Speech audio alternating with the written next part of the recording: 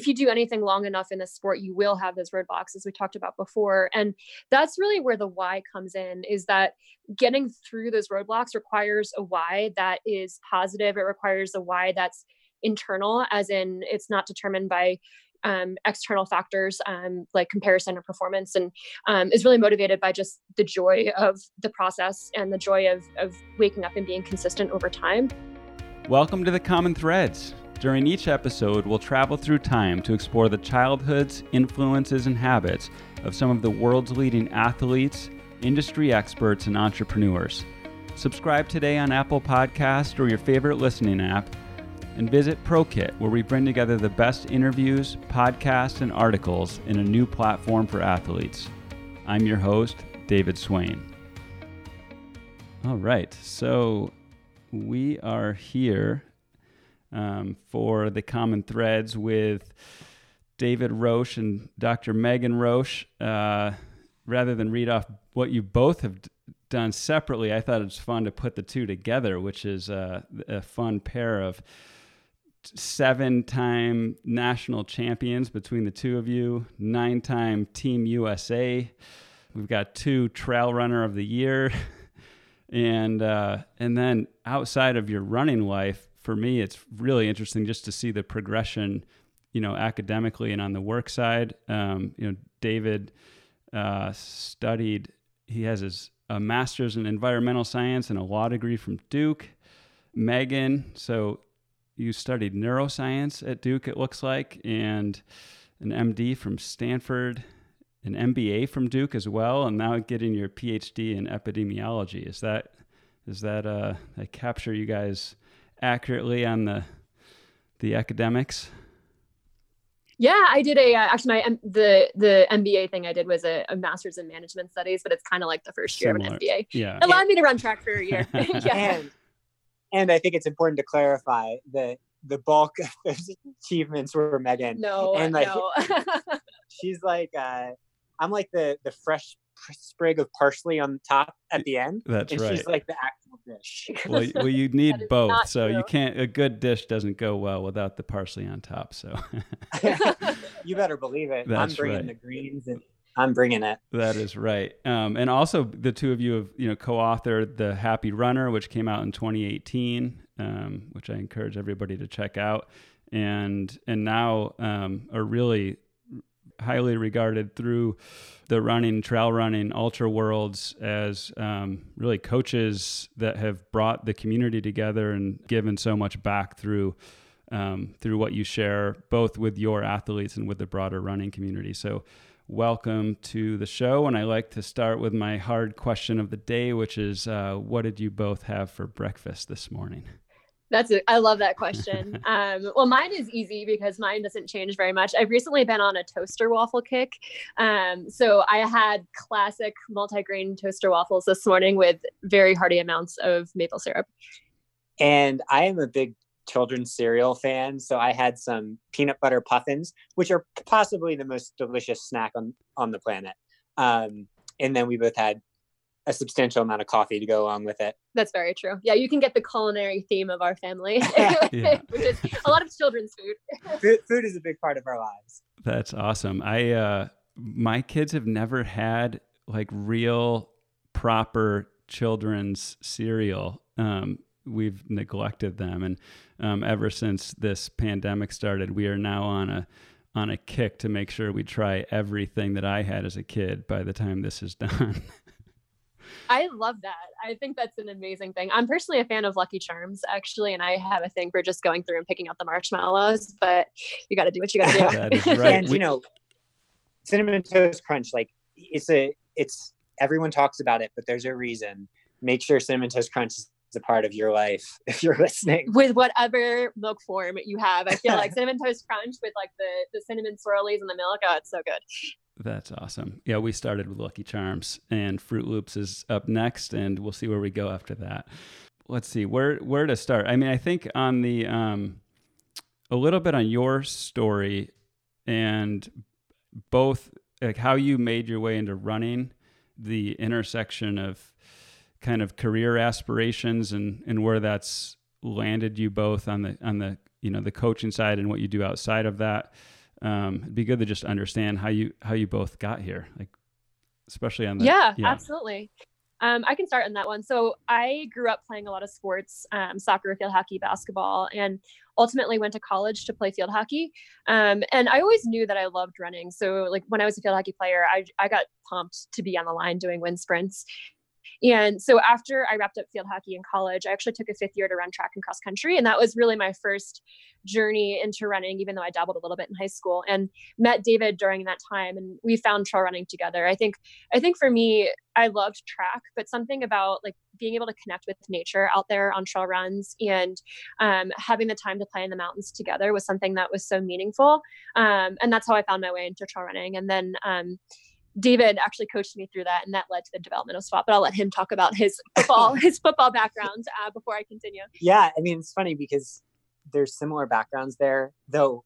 Just like the Parsley comment, like, you know, Megan was a superstar field hockey player, and I was a middling football player that went to college to play football, and quit that, and then eventually had always wanted to think about endurance sports, and so I always remember my first run when coming off football, my first endurance attempt, and I barely got all the way around the block before I had to stop, and I was sore for days. And so it took a while. And fortunately for me, I met Megan right as I was starting to get a little bit more like serious about what it meant to pursue your potential in these sports, and like really researching everything I could. And, you know, she's so brilliant that it was like having a textbook next to you that like also loves you and supports your growth. So, you know, we both got like more serious in hopefully a playful way at the same time. And where did that take you? So that from kind of finding running to competing and reaching the levels that you did, what did that process look like? Like how fast of a ramp up was that? I think so for me, and I think also for David a little bit too, there was a lot of trial and error in that process. So I think both of us love exploring like different training methodologies and trying different things. And I think we certainly tried a lot of those on ourselves. And I think that kind of stoked our curiosity for coaching. But I think on the trails, like we've tried all different kinds of things in terms of speed work and long runs. And so I think we've definitely had a hearty mix of, you know, some successes on the trails, but most of those are also coupled with fails, which have been equally as fun. Yeah. And like in terms of a timeline, so I would say I picked up running pretty much, I mean, I was a sprinter, but pretty much from scratch in 2006, and started to realize like the potential trajectory by 2012. And I think that that's like the type of thing for anyone thinking about exploring your potential, you got to give it time. You know, if I remember back in like 2010 or 2009 thinking, okay, this is around what I'm capable of. I can never be one of those people or whatever. And I'm so glad that I was too stubborn to accept that. And, you know, Megan has improved all the time too. So, and it's something we see all the time in coaching, whether it's related to running or other things. It's like your true capabilities lie so far on the distant horizon that, you know, you get to the first horizon and realize another one's waiting beyond. That's that's really interesting. That the lifespan of each person kind of as an athlete and finding what your potential is. Like, talk through what you've seen both with yourselves, but, you know, maybe just even with the network of athletes that you're part of and that you coach, the progression of figuring that out for yourself, and what are the most common roadblocks you see that stop people from getting there? So, I mean, I think the big thing is a lot of the times, if you think about the sheer time and quantity of work it takes to explore your potential in anything, it's so daunting.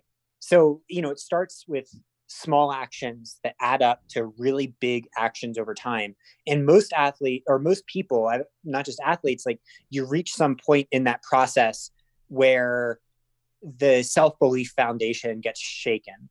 And that's where the roadblocks start to hit. So like for a runner, maybe they build up to 50 miles per week for the first time, and they get a fractured tibia or something.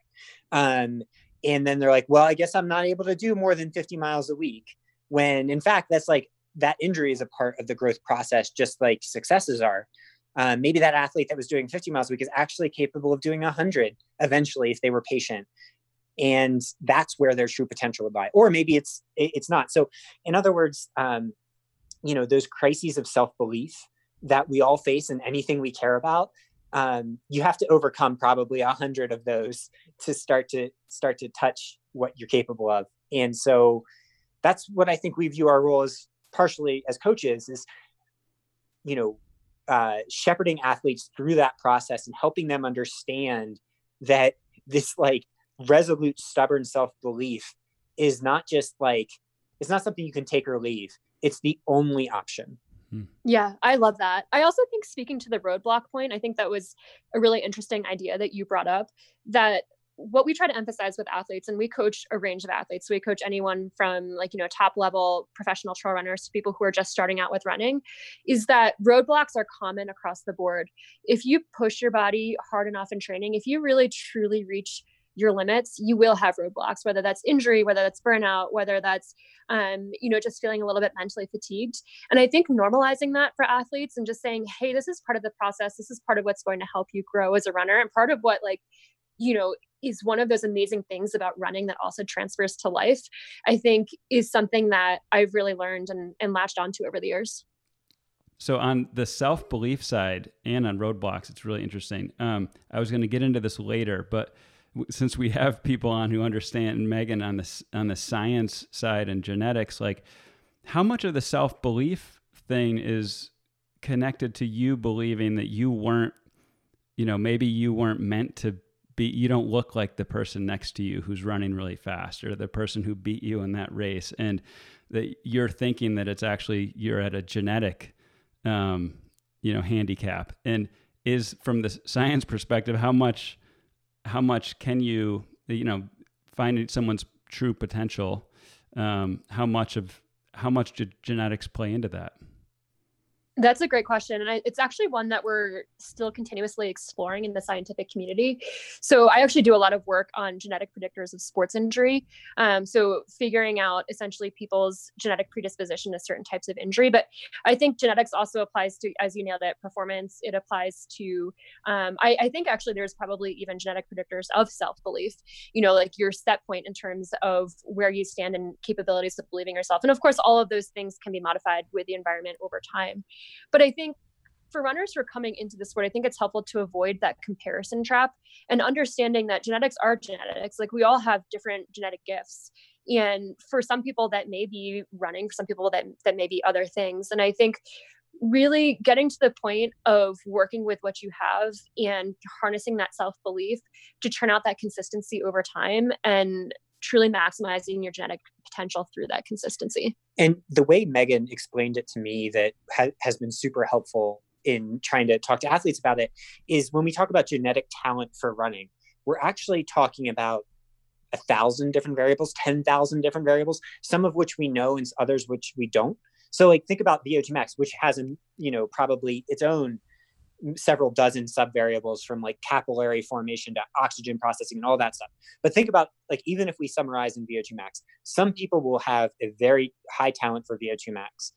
Others might not. But then if you look at, all of those thousands of variables, all of us are talented in some of them. And those will only come out with work over time. The environmental context of what you're doing. And, so yes, it might not lead to a VO2 max of an Olympian, but that doesn't mean you can't be a total freaking boss. As long as you use the talent you have. And the thing with those talents is that almost all of them just take time and patience and self-love to fully shine. It's never something that, it's rarely something that shines naturally. And that's where the fun comes in. That's where the joy of the process comes in, is actually exploring those limits. And you've talked in the book about, finding your why, right? And on that, so how do you approach maybe how you both have found your why, both as athletes and as the career you've built around it? Like, talk us through the approach you use, because that consistency over time, like all of these factors and things coming in that you need to take account for so that you can understand what your strengths are. The process that you use either for yourselves or for your athletes to actually notice those strengths and, not get stuck on the one thing that you're not good at. Talk about that. That's a great point. And I think it actually gets back to some of the dialogue we were having before about roadblocks, is that if you do anything long enough in this sport, you will have those roadblocks, as we talked about before. And that's really where the why comes in, is that getting through those roadblocks requires a why that is positive. It requires a why that's internal, as in it's not determined by external factors like comparison or performance, and is really motivated by just the joy of the process and the joy of waking up and being consistent over time. And I think for us, we try to make goals in two ways. One being a why that is structured in like really long-term belief. So like, what do I want to do in 3 years? Where do I want to be then? And then layering in shorter term focuses, shorter term whys. It's like, why am I getting out of bed today? What brings me joy in this day? And how can I be consistent over time? Yeah. And then like specifically, I think we both have slightly different answers for that. For me, I'm like, I love the philosophy end of it that, running or athletics or business, it's all just kind of a metaphor for life where you get these experiences. And so giving yourself fully to that lets you have experiences in such a real and lifelong or lasting way that goes beyond the success or failure of those things.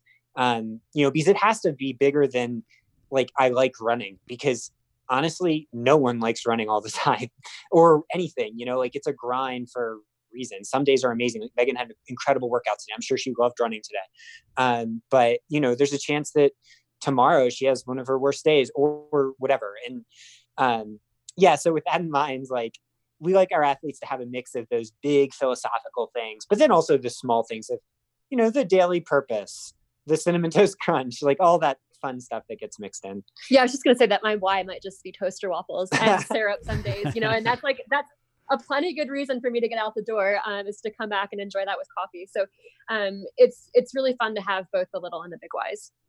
And how much do you steer your athletes towards, I used to talk about this a lot at work with my team, is the importance of playing to your strengths and learning and understanding what they are, which it seems like in the business and work world applies just as much as in the athletic world, of actually understanding both what you enjoy and what your why is, but also what you naturally perform well in, so that you can build on your strengths rather than focusing so much on your weaknesses that they don't actually move.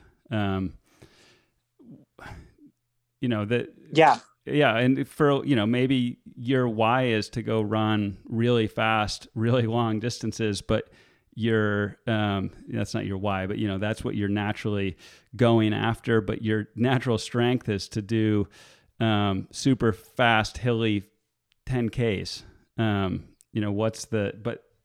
do you help people if their why isn't connected to what their strengths are? Well, honestly, I kind of like, where there's disconnects there, yeah, I say, let's explore that. I kind of enjoy that, at least for running. It's a little different for business where there's like, there's money at stake. Earnings reports at the end. Yeah. Or even in like, so what we'll say to athletes, like, we don't give an F about your race results. Specifically to draw them to a place where they're not motivated by what they succeed at as much as they're motivated by what lights their imagination on fire, what makes them excited to wake up each day, what makes them excited for the future or scared or nervous, like all those different emotions that are interesting and make life full and tasty, and so I personally like athletes to do things that make them uncomfortable if that's what they enjoy, or to pursue the thing that they're born for if that's what they enjoy. So yeah, I actually think when there's offset there, that's where a lot of like the interesting stuff can happen. And maybe even look at like my background for that. So, coming from a football player that was like a power lifter and sprinter, I'm not sure long distance running is what I'm born for. I'm clearly not, it's not like I'm, not born for it, but it's not maybe not the same as like some other long distance runners out there. And to me, that's part of the fun. Like, part of the fun is that some of my runs feel so bad.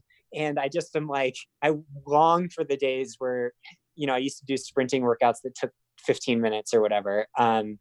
So yeah, I think the offset's interesting. Well, I actually think that's an interesting point that you brought up, because I don't see long distance running as one of your weaknesses, even though you see it as one of your weaknesses. And I see that a lot with athletes that I coach, is that often perceived weaknesses are not necessarily true weaknesses. They're just an avenue they haven't spent enough time exploring or haven't been consistent enough with exploring. And so I think actually those challenges are really unique. And in many circumstances, I think they do lead to an athlete realizing that like their weakness actually isn't a weakness. And sometimes if it is truly a weakness, they learn so much from that process that then gets applied to other areas of life too.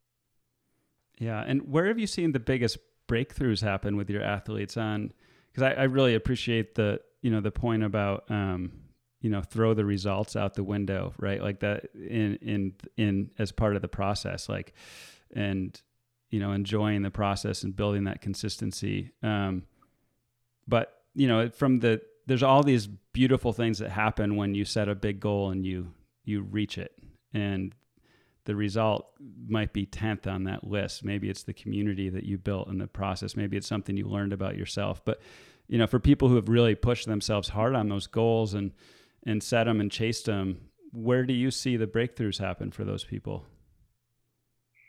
Well, I think it raises a few really interesting points. The place I'm going to start, though, is what happens when you do reach a really big, scary, impossible goal. And, we've been fortunate to see athletes win like world championship level races when that was impossible, like the absolutely unthinkable a couple years before, even the day of the race. And often that'll be accompanied by post-race depression or something like that. So, it just draws home the fact that like the big goals are amazing in and of themselves to structure the process. Reaching or not reaching the big goals if it has any impact on happiness, it might be the opposite direction of what we'd assume, rather than, a positive correlation. And so with that in mind, like, where do athletes have the breakthroughs? It's being able to find like self-acceptance independent of the day-to-day vagaries and uncertainties of life, which being an athlete like really draws home. And so what we try to focus on is positive reinforcement, getting athletes to say, heck yeah, I'm awesome, on not just the days they have breakthroughs, but the days that they're not, or they're injured, or all these other things. Because that's where, once they give themselves that space, it's where they also have the space to truly grow to their potential, because they're not constraining themselves anymore. That's beautiful. You stole basically all of the points I was going to say. But I think the way I actually like thinking about it in terms of, it's almost like putting training bricks in a wall with self-belief, is the process of like showing up and being like, hey, I got this. So the process of showing up and truly believing in yourself isn't something that you just wake up in the morning and it happens because you truly will. It's something that, takes proving to yourself over time. It's like you stack little belief bricks in that wall. And it takes time to be able to step back and see the full extent of the wall. It's very similar to like training for a marathon. And so I like thinking about it that way, is just like the incremental value of self-belief. And that happens just from showing up and being consistent, from going out and hitting a workout, or, from showing up and racing strong. And I think working with athletes through that process has been something that has been a lot of fun for me. And showing up and failing. Yeah, exactly. Like, I think that and realizing that it doesn't change. Yeah, I think that's probably the biggest part of all, is whether we're talking about running or businesses or anything else. Like, if we delve through our lives that aren't running, it's full of things that felt like the most immense failures in the moment. And that then you forget about them 2 days later. Yeah. And even if you don't, that's just where the good stuff happens. Like, that's where you stress test the self-belief that you're trying to build. So it doesn't mean that you believe in yourself the moment you fail. It means that you can bounce back from that moment. Because, the reason that seeking out failure is a cliche in places like Silicon Valley is because it's so true. Like, the people that every single super elite athlete we coach is a pro at failure.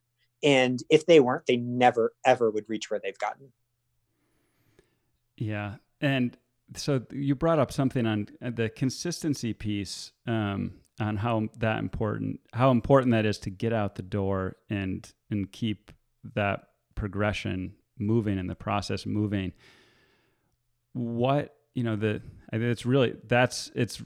that part can be the hardest for people, is like maintaining that consistency. How do you help your athletes, and what do you do for yourself to stay on that when you don't want to get out of bed, or you're dealing with something, and you're not in that right headspace? How do you get back to it? Yeah, I think there's a few different points, and I think talking about this is so helpful. I think for me, I normalize the fact that consistency is hard, that, getting out the door to run every day is not easy. And once you embrace that, I think it actually helps a little bit in the process. Then I think the other things for me are just keeping things as fun and playful as possible. So going out and trying to mix up my running route, or turning on some sort of ridiculous song and doing a little dance before I run. Some sort of way to bring that element of play into things, for me, I know is so helpful. And then finally is just kind of rewarding myself along the way. So taking the time to celebrate the consistency, whether that's with toaster waffles or wine or whatever your delight of choice is, I think, having that incremental reward along the way is something that can be valuable. Yeah. And to add to that, like consistency being small amounts, being plenty. So we'll say to athletes, 5 or 10 minutes, if that's all you got or all you have in you, is fine.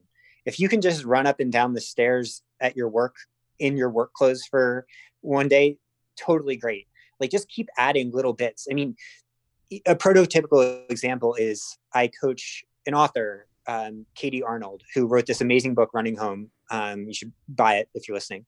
But she's, writing another book. And it's like, you just do a few sentences a day, and that's a book pretty quickly. And that's the way everything works. So yeah, there are days where you'll write 2,000 words, maybe, but those aren't necessarily a choice. What is a choice is writing a sentence or writing a word or moving forward like that. And so, not having it be a binary situation of the perfect day or zero, having it be every day is that little brick that Megan was talking about. And each one of those little bricks is just as freaking awesome as the big, huge brick that kind of flew out of you and flowed naturally.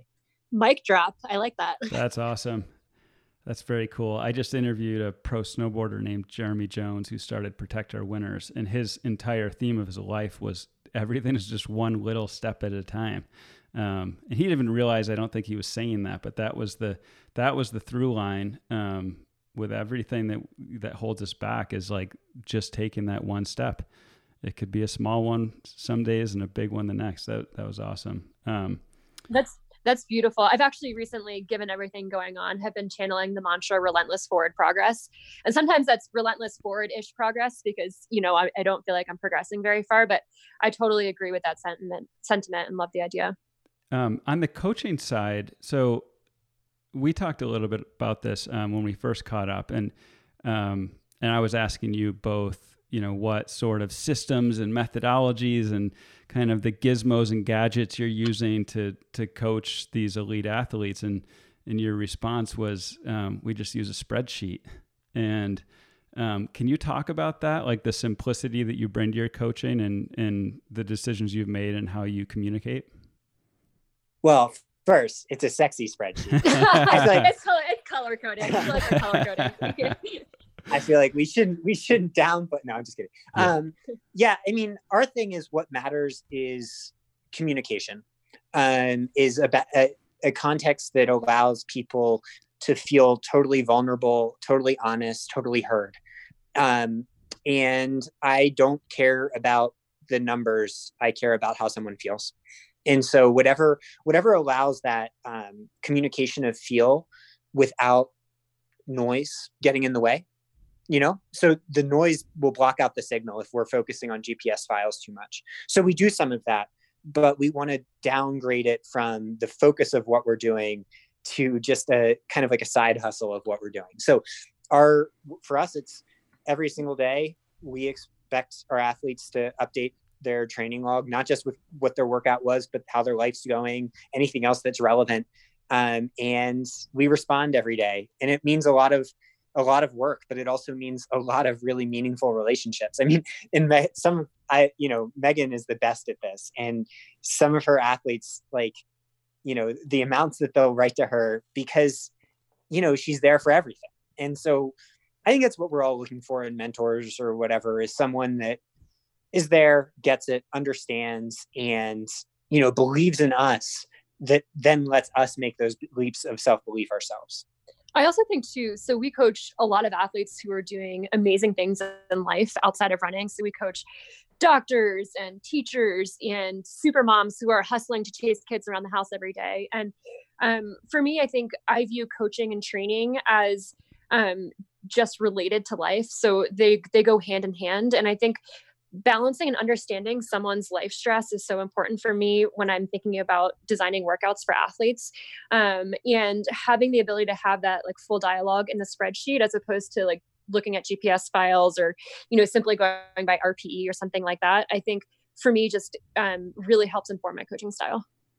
Well, it sounds like you have some fortunate athletes who get to work with you, because that's a rare thing in I think in life, is finding people who understand kind of the long game. And if you fall off mentally, then all your little training for a few months is not gonna do you much good if you can't make it for the long game. So that's really special that you do it that way. To jump in on that though, like, I think, I was formulating this in my head, I'm like, that's lame. But we're the lucky ones a lot of the time. And I'll give it a specific example. So, I've been coaching this woman named Allison Barr for almost 4 years. And Allison, brilliant.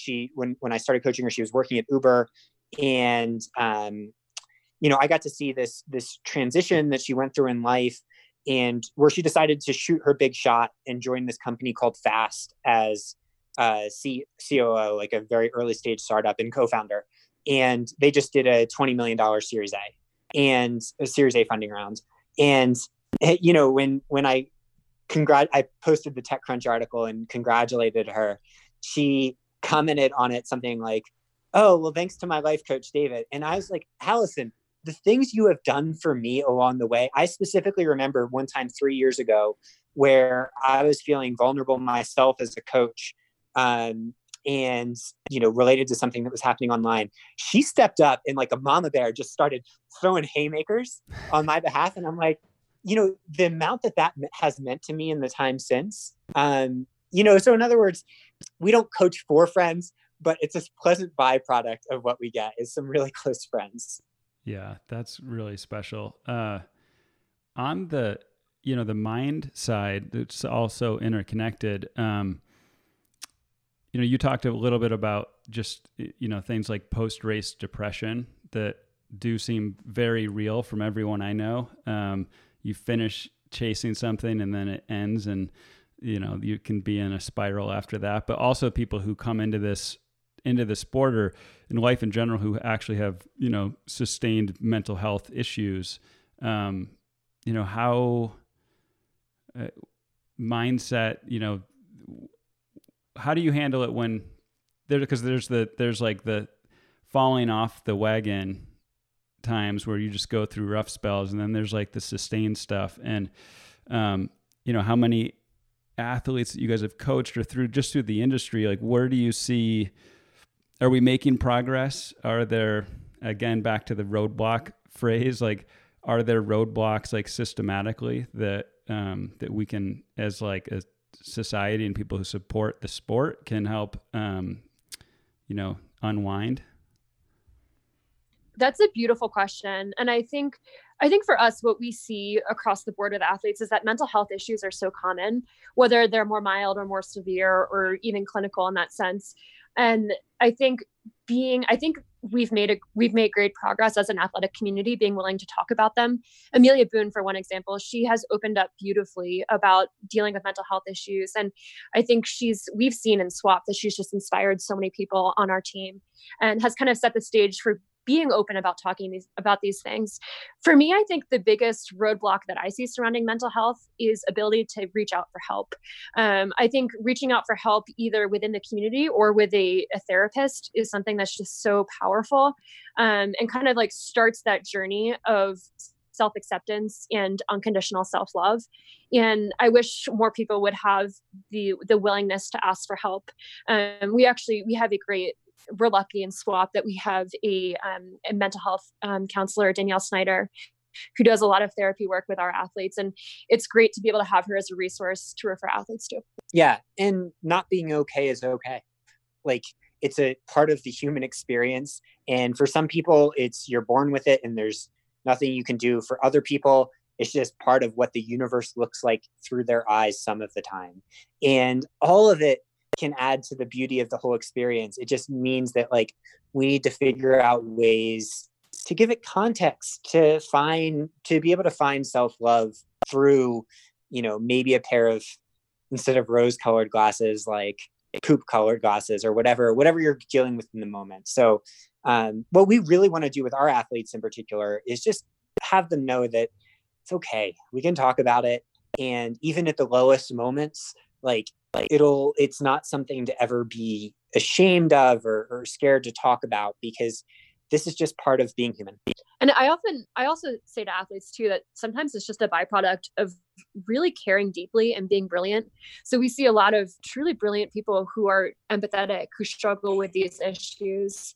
And it's simply because they're just thinking. It's like their brain is in overdrive. And I think normalizing that for athletes and kind of reflecting on that has been helpful. Yeah. And I'm not sure when this comes out, but given that we'll probably be in the pandemic whenever it comes out, months later. yeah 2023. This particular time is perhaps like making it more of a widespread and shared issue than it ever has been. And so I think that's one of the opportunities that's here right here as a community is, okay, now, like, some of the struggles might be a little bit more like obvious, apparent, availability bias, all that stuff. And so now is the time when we can be like, all right, we're in this together. And when we say we're in this together, it doesn't mean we all have the same experience.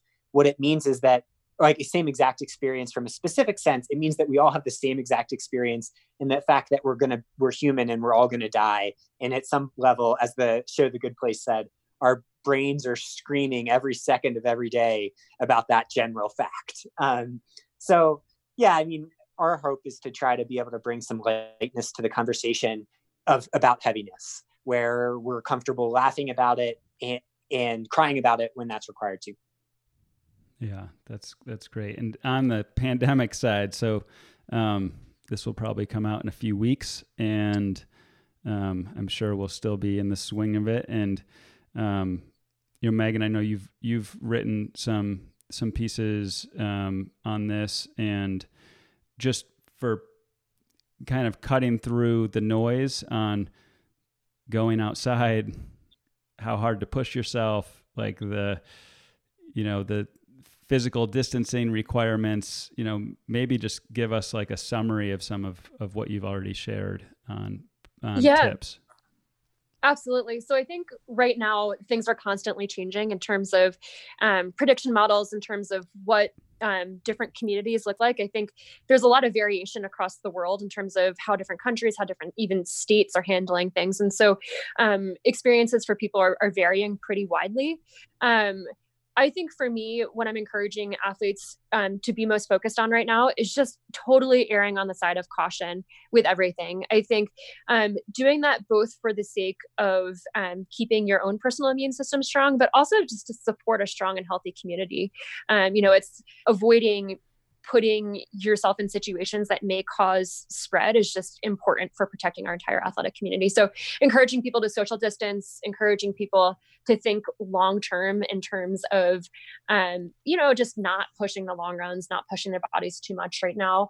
And then just being really cautious on the trails. And finally, just being kind to everyone. Like, I think we're all collectively experiencing so much stress that like a little bit of kindness on the trails or a little bit of kindness out there when working out goes a long way. Yeah, the kindness piece is so important. And this is, you connect that to whether it's fake news or 50% fake news, or, there's new studies all of the time saying X, Y, and Z that makes it so that, last week it was the Danish study that said you needed to be like 50 meters or 20 meters from people when you're outside running, that, you know, those things can create like some friction when you're outside because there's different belief systems. So that kindness part is a big deal. But also it's a big, like, on just trying to understand the facts. You know, where do you turn for, you know, getting information you can trust, or where would you point people to? And we can share links to articles that you've shared in the past too. So. Yeah, absolutely. So I think one of the big challenges right now is that there's a lot of smaller studies coming out. And in general, you know, studies that have an N or a population size of 10 are very challenging to draw conclusions from, and they need long-term validation. And I think right now there's a lot of I can't say that word. Sensation news. Sensastic. Thank you. Centrific. Thank you for my Cinnamon Toast Crunch. But I think right now a lot of this is being sensationalized. That was what I was going for. In terms of like, we're just like kind of grasping onto these studies of a population size of 10. So places like the CDC, WHO, the World Health Organization, those are all great places to go. And they generally have links to the studies. And then I think whenever you're reviewing a study, just looking at the sample size they used, and then also looking at whether that's been validated across other studies. Yeah. And, you know, one thing that Megan's communicated to me is that there's so much uncertainty right now, and there will be, and everyone deals with uncertainty differently. That this is a proxy for our backgrounds and our brain chemistries. And so some people like aren't wanting to run outside right now, and that's just how they deal with it. And for other people, they're totally comfortable in those states of uncertainty, or they rebel against it. And like, whatever it is, being good at a pandemic is not necessarily a trait or skill that any of us have decided to hone over time, and hopefully don't need to hone in the future. So that's why part of the reason, you know, give kindness because kindness is everything, but also give kindness because you never know what someone's bringing into whatever their decisions are. So, you know, unless they're objectively, intentionally trying to hurt people, maybe like some of the particularly vitriolic protests, like as long as it's not that, then let's cut everyone slack about everything we possibly can. Well said. Okay. And on the, getting more onto the actual performance side of things, just to capture some of your kind of learnings and recommendations. And, maybe we'll start with, I think it's interesting just having someone who understands the science here is where has training, nutrition, kind of like athletic performance progressed in the last 5 to 10 years? And are there any indicators of new trends, or, you know, where will we be 5 to 10 years from now that could be slightly different?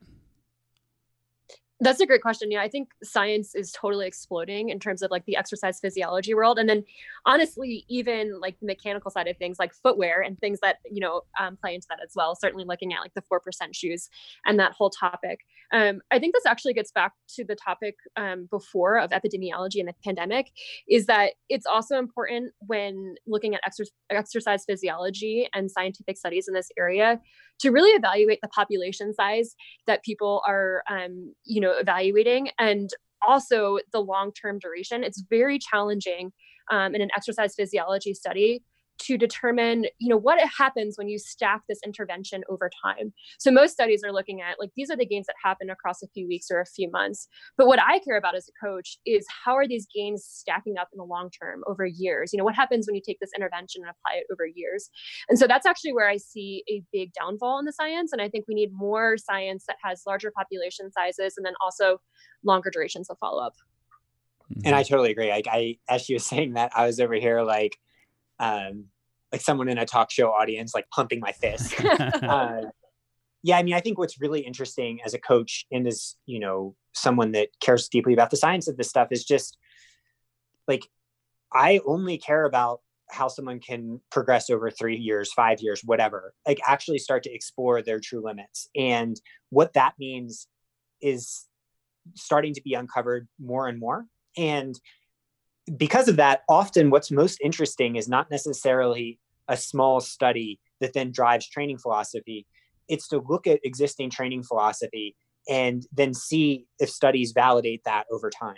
And that's starting to be what we're seeing a little bit more. Coach Steve Magnus does a lot of interesting stuff on this about, the validated empirical training methodology, then informing studies later, which being the really interesting, rather than trying to develop a training philosophy based on a study, which usually goes the wrong direction and isn't considering, it just has to miss variables, because to isolate one variable when there's 1,000 other ones that you could think of, it means that you're going to drop some things by the wayside. Maybe a good example being, when we started our coaching, one of the things I think we were known for a lot at first were a heavy emphasis on strides and like neuromuscular stimuli. So very short efforts that were fast, but not particularly strenuous, at least aerobically. I think at first we might have gotten some pushback for that. And in the years since, a few studies have come out that are like, oh, actually, we don't know exactly why this improves running economy so much, but it does. And even though there's no aerobic benefit to it particularly, like it doesn't increase VO2 max or lactate threshold or anything. And so I think a lot more stuff like that is coming out. And yeah, I'm super excited to see it. Can you break down one of your favorite workouts on strides, and for people who maybe are earlier into their running life and still learning all the lingo? Give us one of your speed workouts that you would incorporate into your plans. So I would say don't even consider strides like a workout or whatever. So, all right, let's back up just a second. Almost all running should be easy, and actually understanding what easy means for you is key. But once you start going beyond that, and even if you're a very advanced athlete that focuses on hard workouts, like most athletes should probably have things like strides throughout a typical week. And what that means in practice are short accelerations, usually 30 seconds or less on a flat or on hills. So a good example might be in the context of your 1 hour easy run, doing 4 by 20 seconds fast, like the fastest effort you can go comfortably for most people. It's not a sprint. It's like a long distance form. Usually it'll equate to about mile pace, maybe a little faster, maybe a little slower for advanced athletes, with a minute or two of recovery, of easy running recovery. And it can be as simple as that, like that, doing 4 by 20 seconds, 1 or 2 times a week can actually unlock these really big running economy gains at longer distances too. And then I'll add that once you have reached that point, the next level kind of becomes extending out those strides and incorporating them into more of a workout setting. So something I like to bridge that gap is doing surges on slightly longer runs. So adding something in like 1 minute, a 10K effort every 5 minutes within the context of a run is a great way to hit that next level after strides, or even things like eat by 1 minute, slightly faster with 1 minute jog recovery is kind of like the next bridge to the next level. Yeah. And one great thing about having Megan on board is we gather so much data over time, even though it's not our focus. And one thing is the kind of intuitive thing is totally what we see behind the scenes. So like, let's say an athlete wants to run a 5K at 6:30 minutes per mile, or, 6 minutes per mile or something pretty fast like that. That's probably not going to be possible unless that athlete can hit 5-minute pace pretty comfortably. Not comfortably for a long distance, but comfortably for a short distance. So that's where things like strides come in. Like there is a huge benefit, whether it's neuromuscular, biomechanical, or more like musculoskeletal, to actually being able to move fast, the plyometric output oriented version of it. And injury risk is low because it's actually not that stressful on the body. It's almost like, you're a kid running across the playground at recess rather than, an adult pounding out on the track or anything. And on the injury side, so, the longevity, aging, injury prevention, whether you're a runner or you're a cyclist, are there, whether it's strength or mobility pieces that you really try to work in with most of your athletes to make sure that they can play that long game? Yeah, absolutely. So I like to think about this in 3 simple points. The first one being rest days. So I think that taking one rest day a week, at least, I think sometimes for people over age 40, having 2 rest days a week can be helpful. I think for me, that rest day is key for thinking about long-term longevity as an athlete. I think both mentally and physically, it's great. The other point I would highlight is protein consumption. So I think that having adequate protein on board is just so important for injury prevention, so important for longevity. And working with a nutritionist to figure out what that level is for you can be helpful. And then I think also too, yeah, strength and mobility, really doing the little things that count over time. I think those all add up. And so those are my 3 points of longevity. Yeah. And studies are all over the place on this type of topic, again, because you can't isolate every variable, but we have a couple very simple strength routines that we have our athletes do. You can, if you're ever interested, you can Google them. One being 3-minute mountain legs and the other being 8-minute speed legs. Two very simple, short strength routines you can do a couple times a week to just provide multi-directional strength. And then also, I mean, I personally, just seeing athletes, am a big fan of foam rolling, though the science is mixed on efficacy. Just seeing that correlate with injury. And then getting to the nutrition point, making sure you're always eating enough, whether, not even going beyond macronutrients, for runners at least, the most important thing in training is eating enough food. And that might be more than a lot of people think, especially if they look at magazine covers of runners and think that that's the goal. No, the goal isn't that. The goal is to find your strong. And those athletes on the magazine covers probably did find their strong looking like they look. But that might look totally different for someone else. And that's awesome, because that's the version of you that'll be the best athlete. That's great. And we'll link to those. We'll have to get those workouts from you. We'll link to them in here. On nutrition, you talked about finding a sports nutritionist. What about the kind of, I know there's not a lot of shortcuts, but the basics of where you see mistakes being made? You talked about making sure you're actually taking in enough calories, but what about in the types of calories people take in who are out exercising a lot and pushing their minds and bodies pretty hard? Yeah. So I think for me, one of the biggest mistakes I see is athletes who are just totally overcomplicating it. So I think keeping it simple, keeping nutrition, honestly, just listening to your intuition, listening to what your body craves, but making sure to eat as balanced meals as possible. So trying to just eat a lot of diversity. So I think right now there's all different nutrition studies out there about keto diets, and every, place blank word in front of diet, and there's studies out there about it. And I think staying consistent, eating enough, getting enough protein, and just being smart, just using your brain and keeping it simple in that process. Cinnamon Toast Crunch diet. I'm sure it's out there, as is Fruit Loops. Yeah. I mean, I think if you like pizza, eat pizza. If you like fries, eat fries. Try to generally be healthy and foods and all that good stuff. Eat burgers if you're not a vegetarian. If you are a vegetarian, eat greasy foods that are vegetarian. Those sorts of things are important for health. Every athlete we coach at the top level, we encourage them to, and every athlete we coach across the board, having fun with food is one of the more enriching parts of life. So I think that's what we really mean when we say don't overcomplicate it, is enjoy it. And it usually, if meals are math equations, they're less fun. And racing, training, nutrition, this can also be pretty personal, but for you both as athletes, what have you learned, and kind of maybe what mistakes have you made in how you apply nutrition to pre and during post race? Yeah, I think for me, so when I transitioned from becoming a field hockey player to going on the track, I actually developed various forms of disordered eating. I just was not getting it enough, thinking that running was this power to weight equation.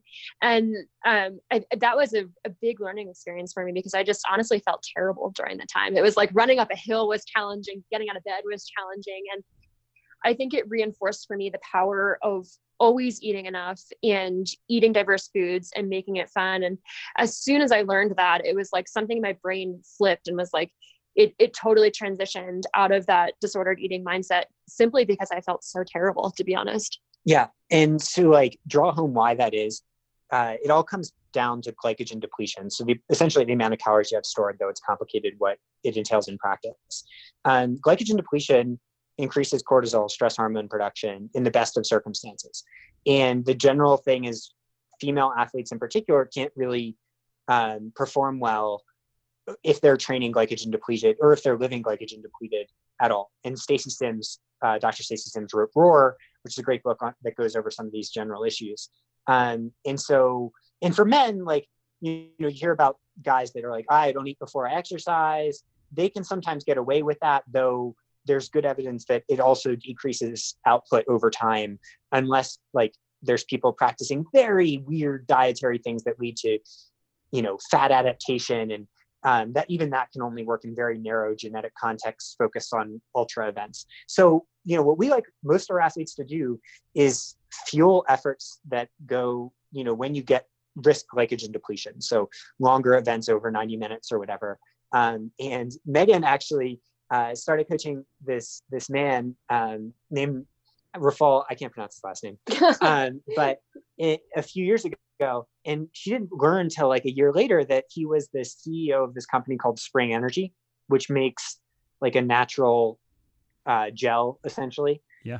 And across the board, our athletes have had amazing success with Spring Energy as this as a way to fuel these runs in a sustainable and fun way. So everyone from pros that might even run for other nutrition companies sometimes. So if you're out there and you're like, oh, I just don't like gels, try Spring Energy, and that's a good bridge to trying to prevent glycogen depletion without a purpose.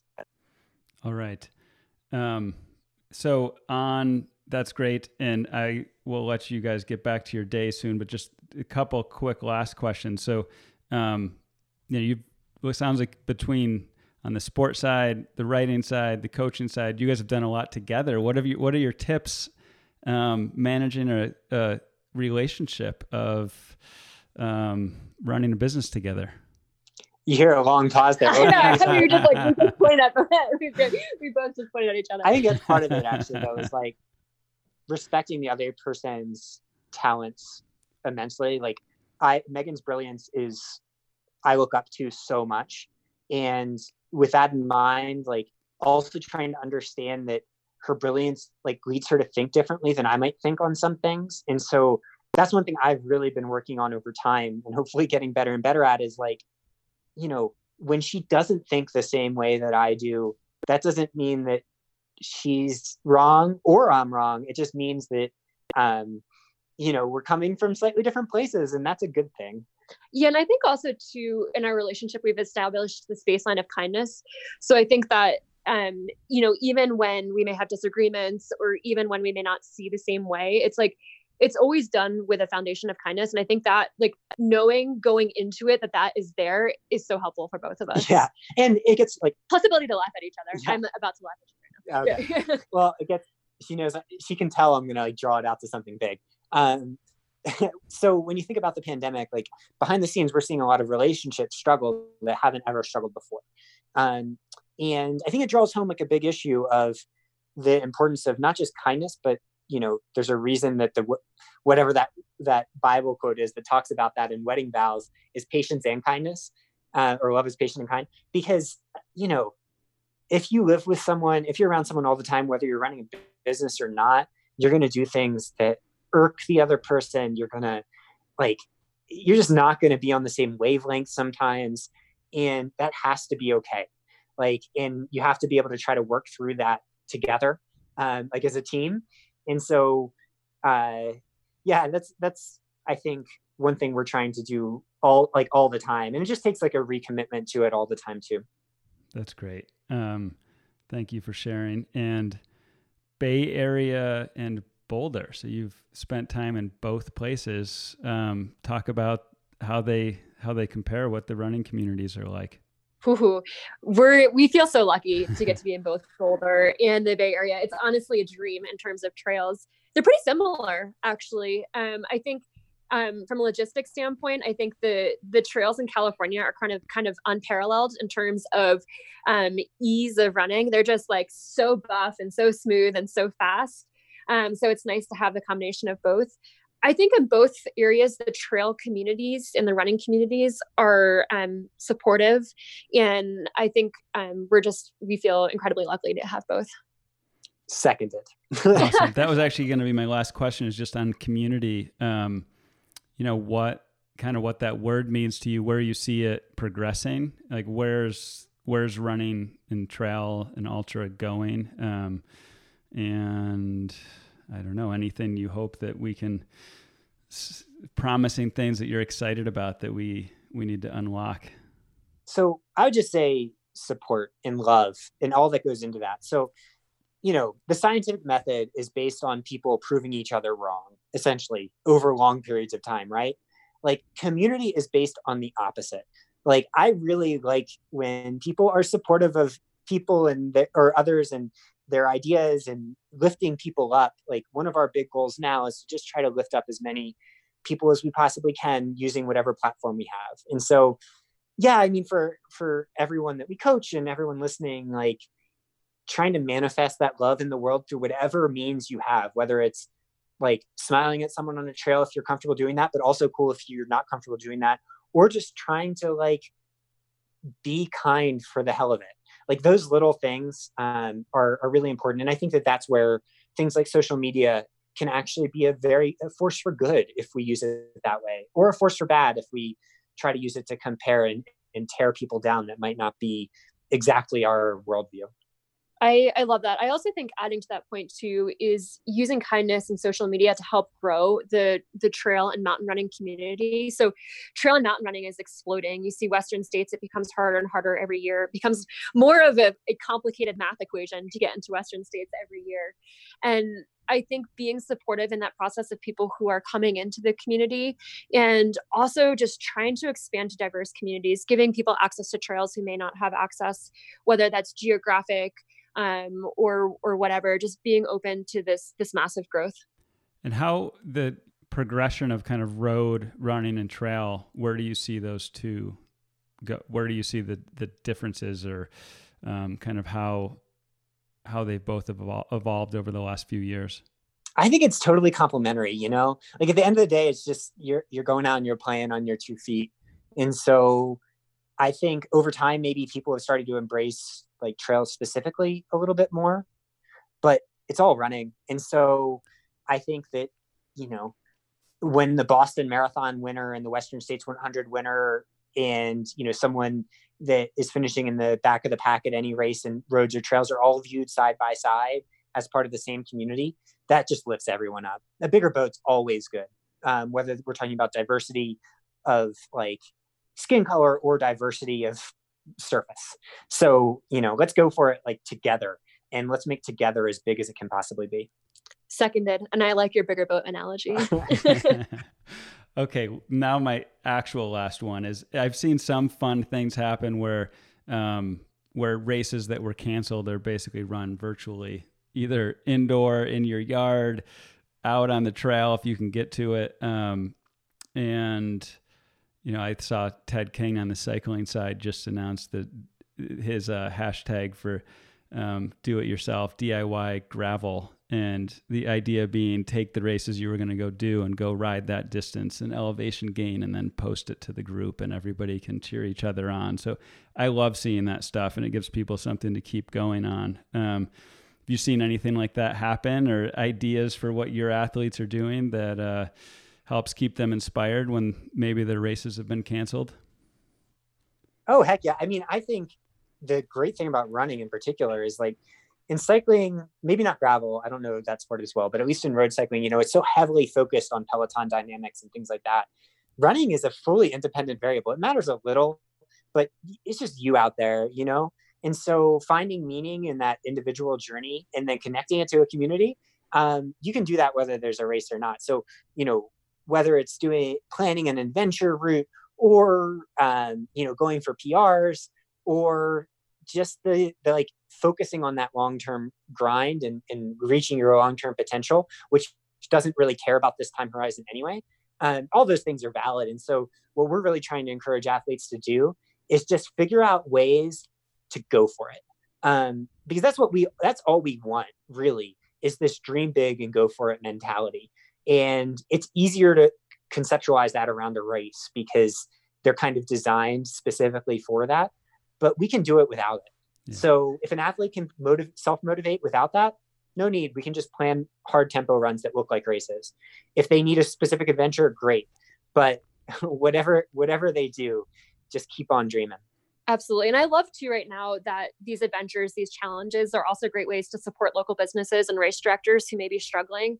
So I know Spring Energy is coming out with a vert challenge.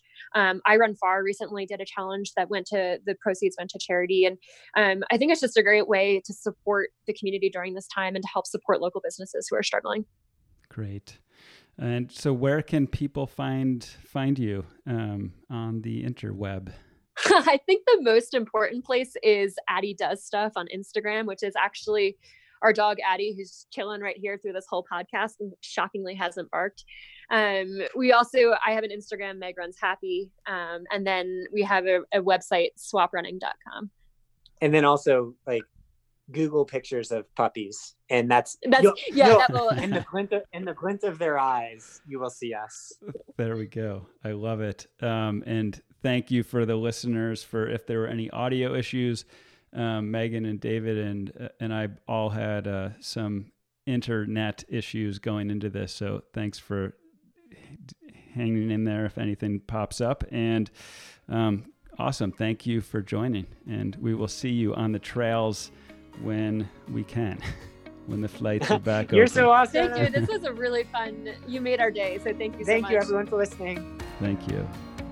We hope you enjoyed this episode of The Common Threads.